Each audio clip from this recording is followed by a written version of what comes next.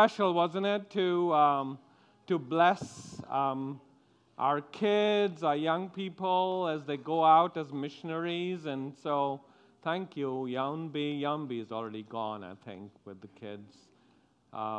We're so thankful for Yambi. What an amazing ministry, right, that she is doing. And thank you, Kara, for your investment in our young people's lives. Did you see this? I'm sure you did.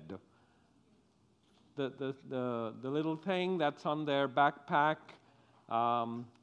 blessed to be a blessing. And then at the back, this is a blessed backpack. Pretty cool. And then it's the words of Numbers chapter 6. The Lord bless you and protect you. The Lord make his face shine upon you and be gracious to you. The Lord turn his face toward you and give you peace. Redeem a life. That's so powerful. And, what a witness when the kids will explain to their friends, what does this mean? What is this thing on your backpack? And so it gives them an opportunity to explain in their own way what their church means to them and what the Lord means to them. And we should just continue to pray for them. If there's a possibility of, you having this on your refrigerator or a place where it'll remind us to pray for our young people, that'll be wonderful. Just as we pass by the refrigerator or any other central place. I do have some show and tell here. Did you notice I have this bow tie here? I don't know if you can see it from there. So this is a special bow tie. It was given to me just before the service began. Dana, and Bob, and Dana's mom very kindly selected this. It's a very special bow tie. Oh, the young people are going away. Bye. What did I say?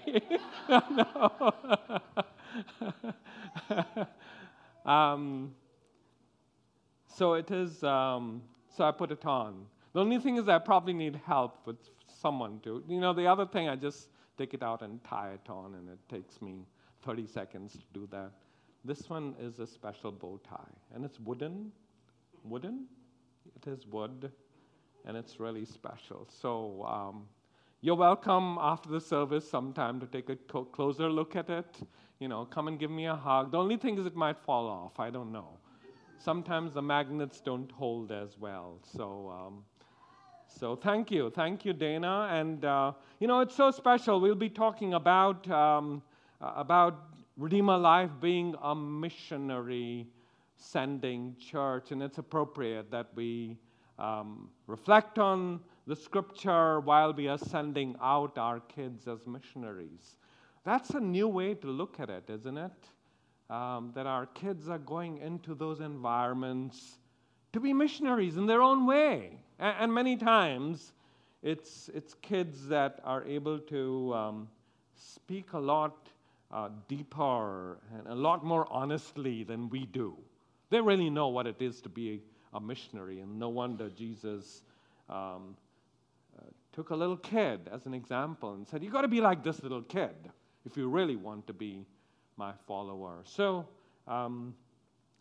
they are going as missionaries, and I'm so thankful for also, people like Dana and others who are coming up with newer ideas of reaching out to different groups of people. So Richard Yoon starting up, discussion groups in coffee houses and those sorts of places, and coming up with creative ideas of reaching out through music and through dance. And that's good. Reach out to your wild neighbors and say, hey, we're dancing. What? You're dancing?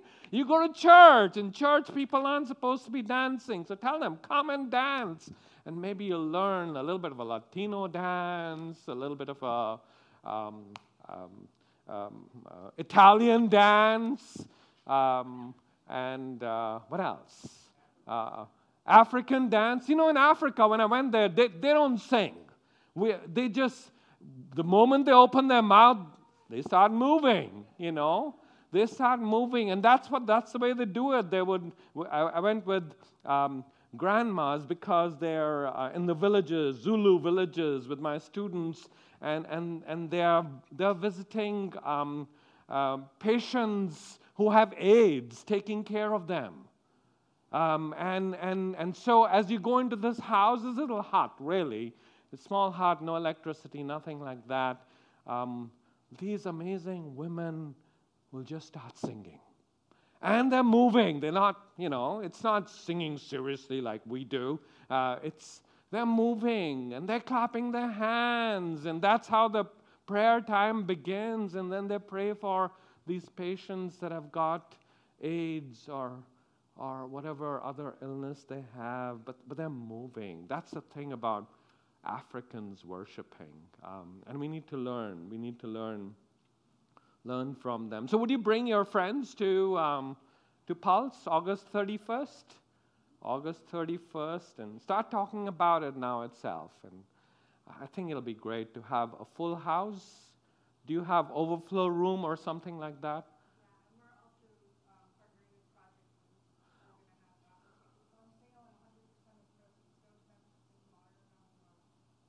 Amen. How appropriate, because a lot of these women that I'm talking about also suffer because they have to carry those huge loads on their head, on their shoulders. And we did some of that, My students, I said, now you got to carry this for 6K or however long it took them. And they were done, with one trip. And these women have to make so many trips.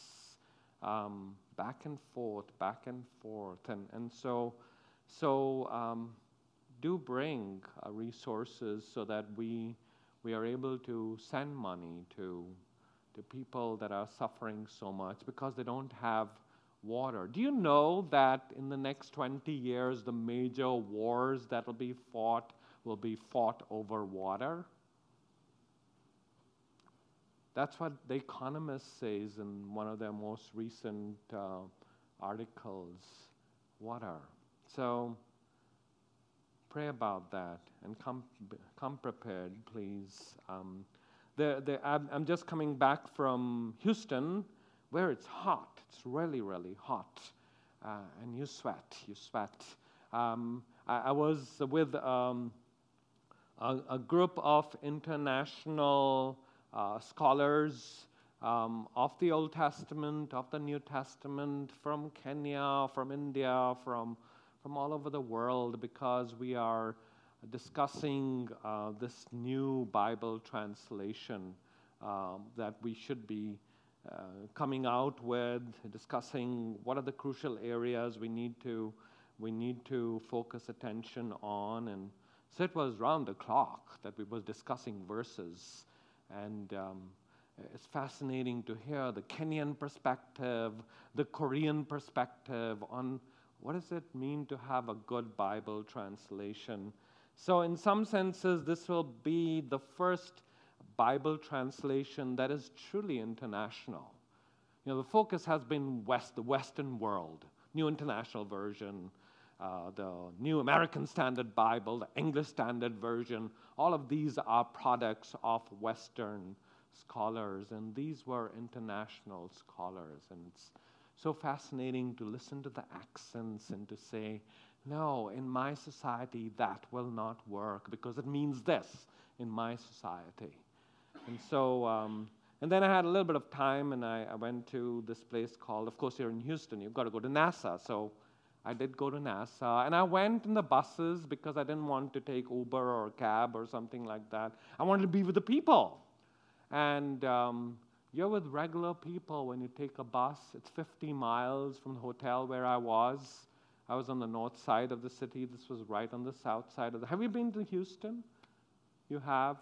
It's a good place. It's really nice. So be with regular people, talking to regular people on the bus, and then going to NASA to see how creation glorifies God. It's so fascinating, right? You go there, and there's all this stuff that human beings have come up with to go and discover creation. So I went into this, they take you to, you can take various trams that go to different places. The one I went to was the Mission Control Center, where you actually see people talking to the space station. And it's fascinating to see that happening. Of course, there's a divider in between so that you don't disturb them. But, there is that understanding that God's world is so amazing. We only know just a little bit, a tiny corner of that. And so I'm so thankful for those experiences. But while I was there, also, we learned about the shootings. So we are living in a broken world. And that's where our ministry is. It's people who are broken. And because they're broken, they do bad things to each other, like go and shoot others who don't look like them. So there's white nationalists who are doing horrible stuff. And we need to engage with those things in very deep ways, because people need God's message of peace and reconciliation, which can only be found in Jesus. So let's go back to the early church and read this from Acts chapter 13. We're just going to do three verses, because sometimes when you do too much, then you're not able to cover that. Would you arise and let's read this together? Acts chapter 13. The church at this time is in a place called Antioch, Illinois. Did you know that? Do you know that Antioch, I don't know how many of you read this history of Antioch, but do you know it was a joke? There were people who moved to this place in Antioch, and some of them were Christians, and so these other people looked at these disciples of Christ people and said, "Oh, you people think it's Antioch. Oh, you Antioch people." So it became Antioch. Isn't that fascinating? The year was 1834. And so let's engage with that. Acts chapter 13. Now the church in Antioch, there were prophets and teachers, Barnabas, Simeon called Niger, Lucius of Cyrene, Manaen, who had been brought up with Herod the Tetrarch, and Saul. While they were worshiping the Lord and fasting, the Holy Spirit said, "Set apart for me Barnabas and Saul for the work to which I have called them." So after they had fasted and prayed, they placed their hands on them and sent them off, just like we sent off our kids to their places of ministry. And just like we want to prepare ourselves to be missionaries to the Lord and prepare that God would indeed turn Redeemer Life into be a missionary sending congregation for many, many, many years. Let's pray. Our Lord, as we ponder on these words, we pray, Lord, that you would indeed enable us to be like that church in Antioch. Enable us, Lord, to grasp, to take a hold of your concern for a broken world, that we may indeed send out missionaries on a daily basis to go and bring about your message of salvation in the name of Jesus, and healing, and reconciliation, and truth. Oh Lord, speak to us. In the name of Him who came down from heaven as a missionary, became incarnate, so that we would know God. In His name we pray. Amen. Amen. So would you please be seated? I want I want to ask you, what are some of the things that came to your mind as you reflected on those 3 verses? It's very short verses. If you turn to that passage in whatever translation you have, New International Version, Old International Version, or is there an Old International Version? No? Why don't they have an Old International Version? I don't know. Everyone wants to be new. So do you have New American Standard Bible? I don't think anyone uses that anymore. Do people use that? No?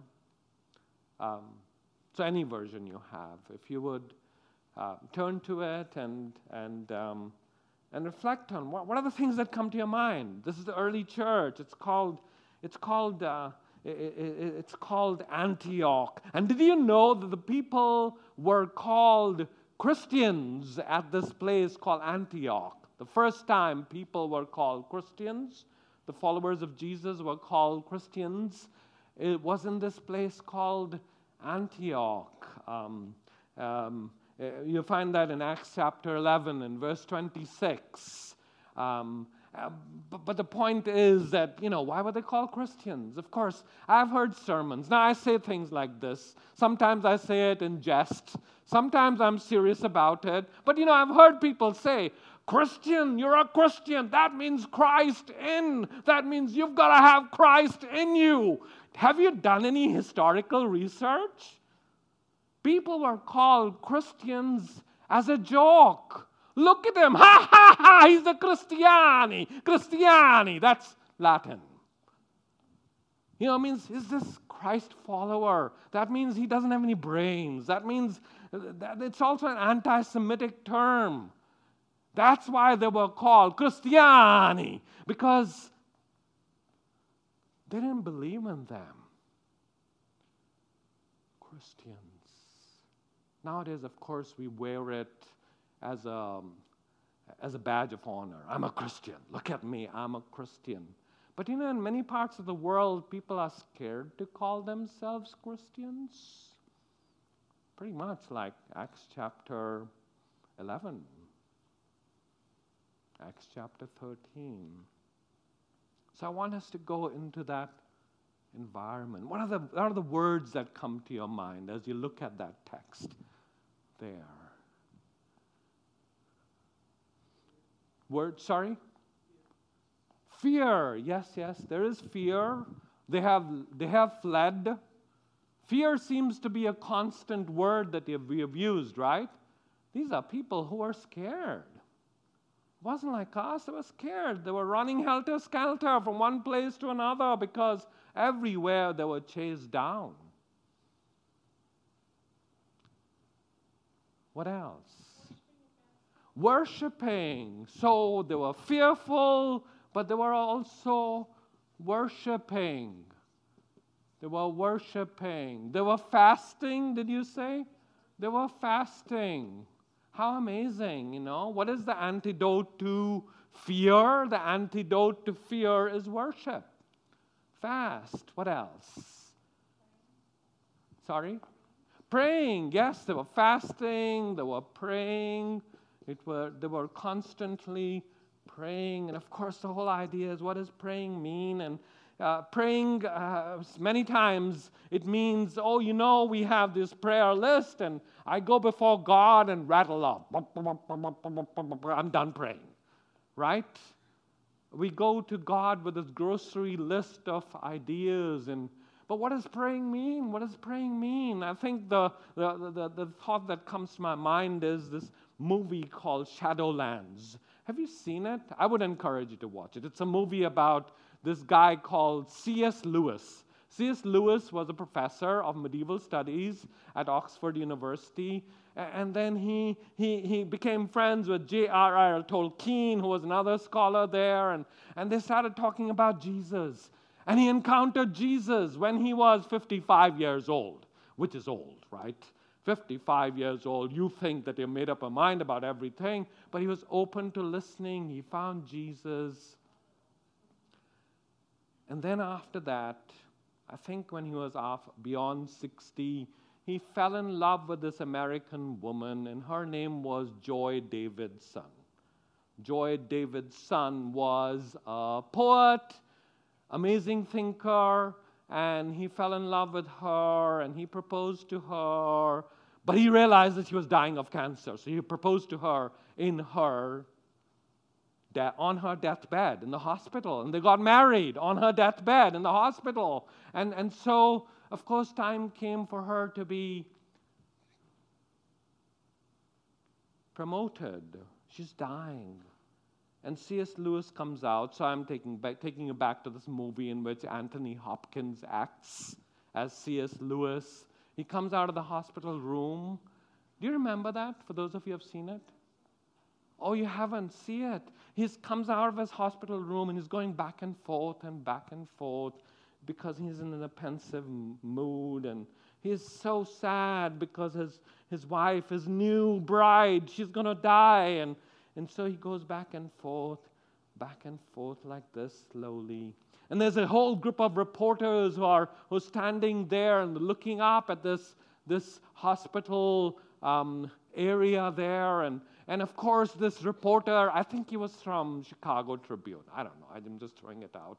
He shouts out and he says, so Professor Lewis, now that your wife is dying, can you tell me, what are you praying about?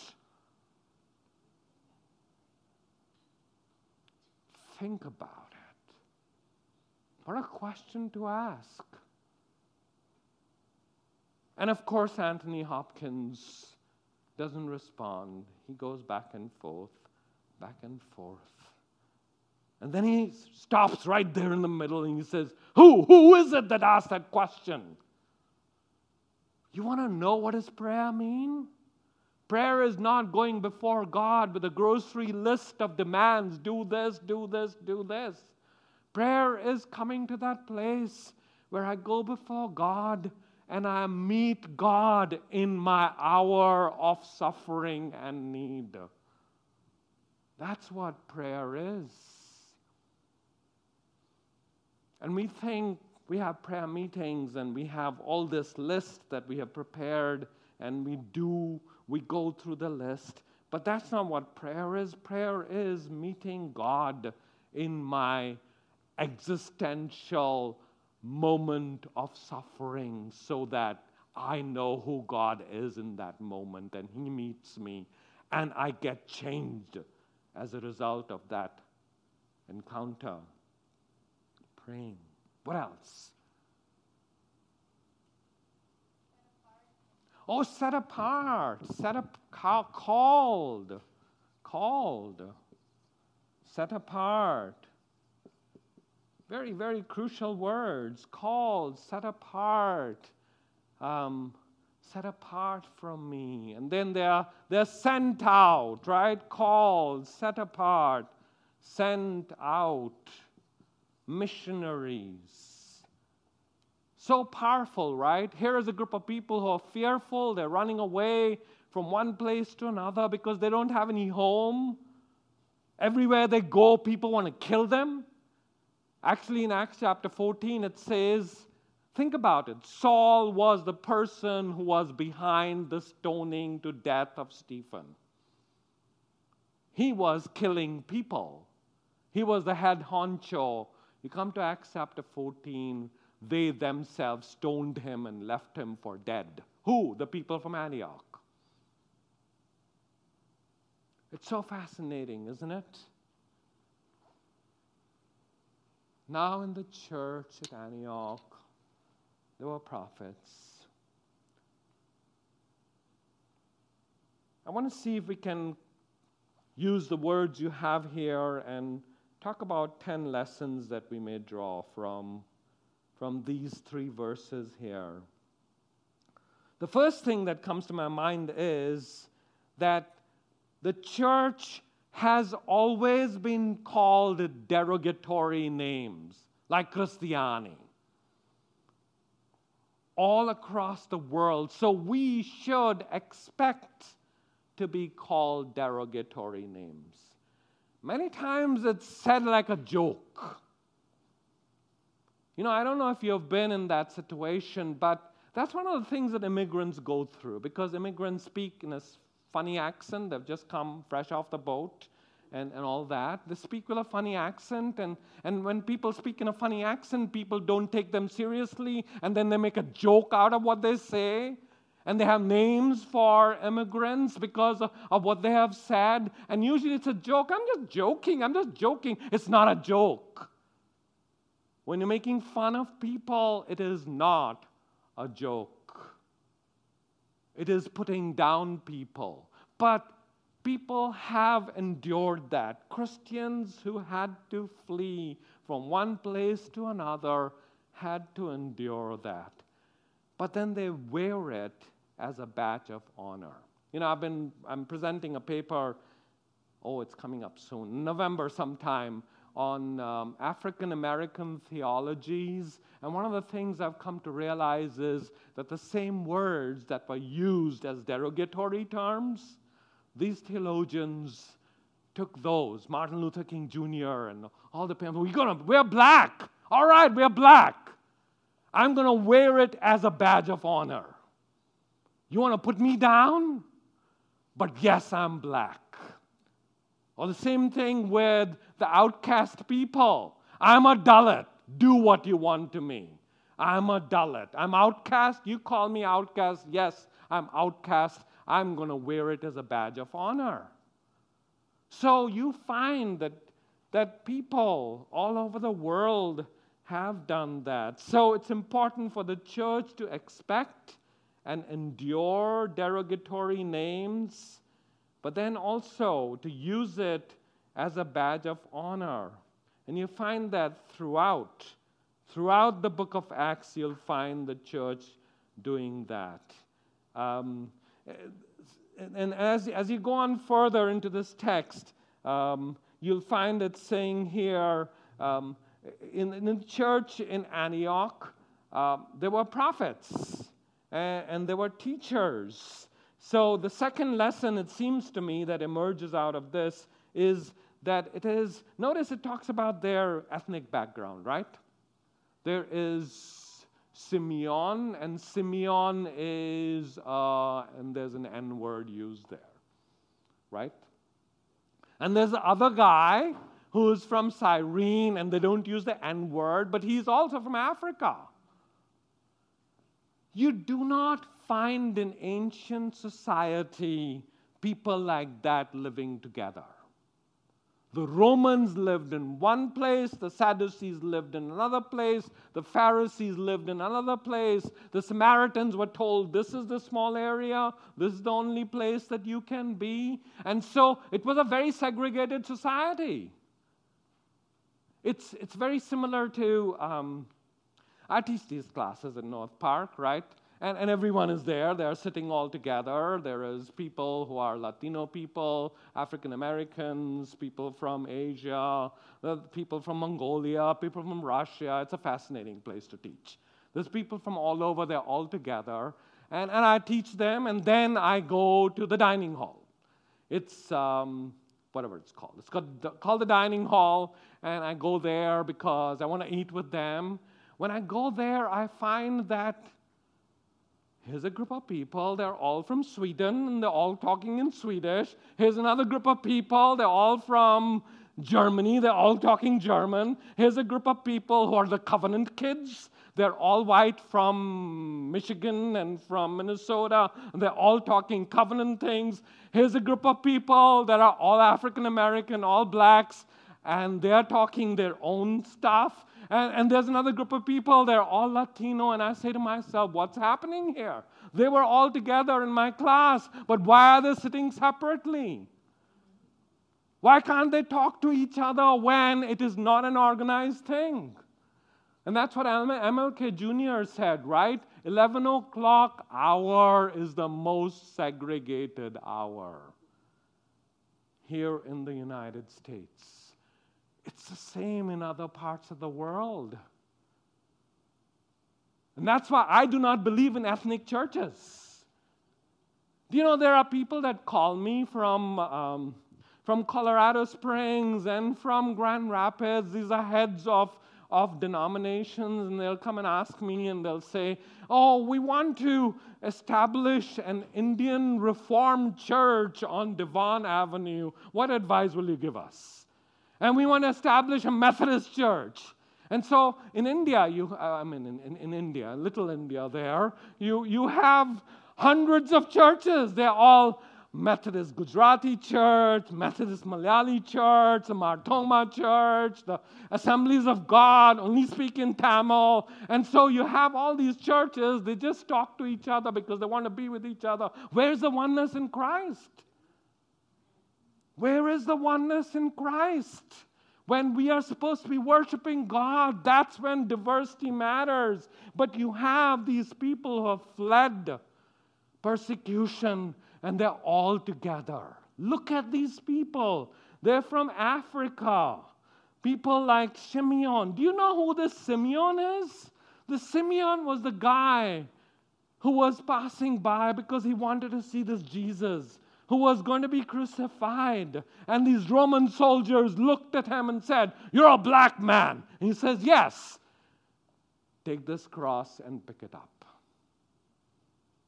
That's the Simeon that Acts chapter 13 is talking about. What an honor to carry the cross of Jesus, right? But it's only after that you think about it. But the reason he was asked to carry it was because he was black. He was from Africa. You come to the church in Antioch, these are all persecuted people. There is no distinction. These are the leaders of the church. There were Jewish, there were Sadducees, people like, the name that's used here is Manaen, the Hebrew word with Menachem. He was probably a Sadducee because he was in the court of the Herod the Tetrarch. And then there is Saul, who's from Tarsus, who himself is going through his issues. So it is a whole bunch of broken people who are ministering to a broken world. Do you see this? The church is a place where we are all broken because we have endured all kinds of things from the time we were little kids. And we bring our brokenness into the ministry. That's what diversity does. When it's monolithic churches, then you don't have to engage with that. Notice also that they were all leaders. Right? That's what the early church did. To be a profound church, it didn't say that, no, even if you're trained as a Roman, in the Roman universities, can you be a leader? They were all leaders, diverse leaders who brought in their brokennesses and their own ideas.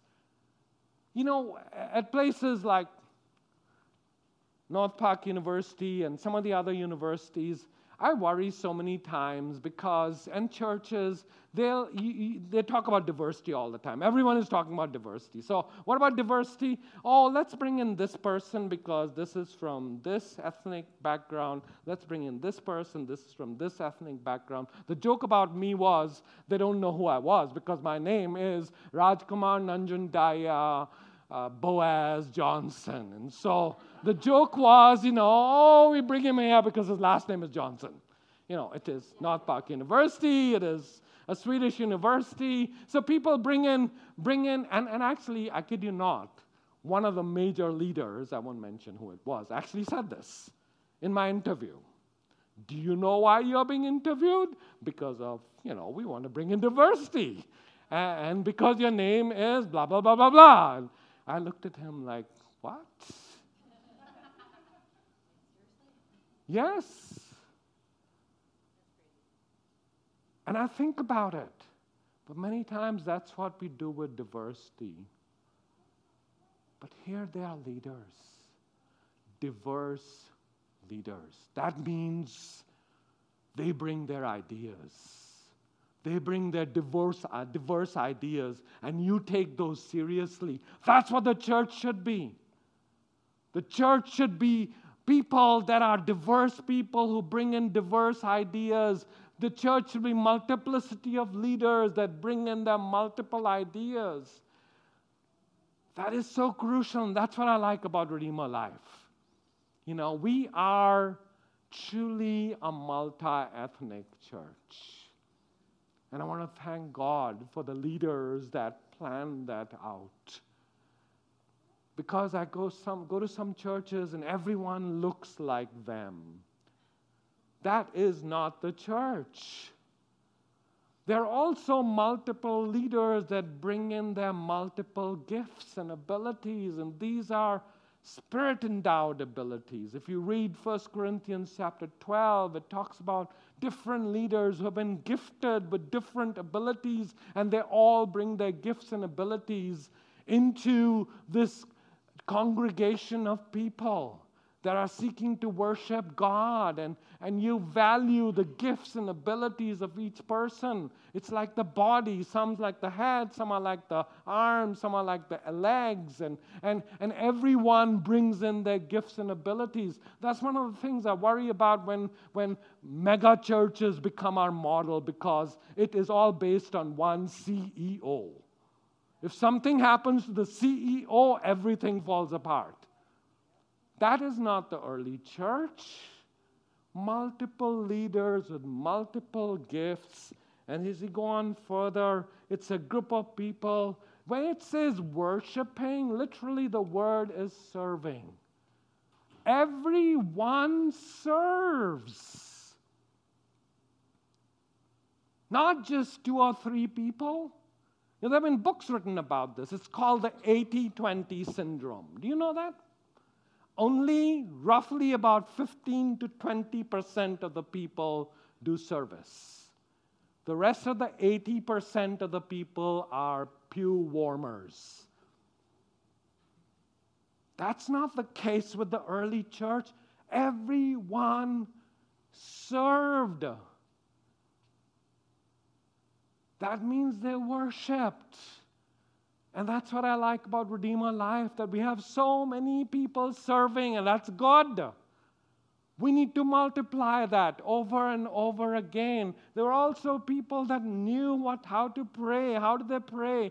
They prayed by fasting. Do you know what's the Hebrew and the Greek word for fasting? It means becoming like the poorest of poor. Why do people fast? Anavim is the Hebrew term, so that I can feel for those people that are hungry or homeless on the streets of Chicago. I feel for them.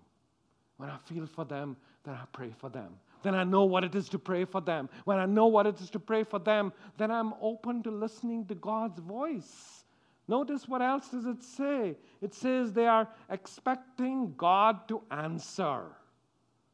It's a church that expects God to answer. It's not just empty prayers, but God, we have prayed so that you would answer. But it's also a church that carefully listens to the Holy Spirit. Holy Spirit, speak to us. I'm open to change, whatever it may be. Even if I have to change directions. It's like, Abraham was told by God to go and sacrifice Isaac. You remember that? Genesis chapter 22. And Abraham is about to sacrifice Isaac, and then he hears this voice. The angel of the Lord says, no, stop. Abraham stopped. He wasn't bullheaded, pig-headed to say, no, I've heard God's voice. This cannot be God's voice. He was willing to change direction. And so the early church was willing to listen to the voice of the Holy Spirit. And it's a church that habitually and regularly helps people find their vocation. This is very crucial. And I want to stress this a little bit here because some people think there's a spiritual life, there's a life of the church, and then the rest of the days, it's all the life of the world. No, we are all in ministry. Our vocation is to serve God, no matter where we are. I am serving God, and that's my vocation. There's a beautiful book, which is older now. It's written by, it's called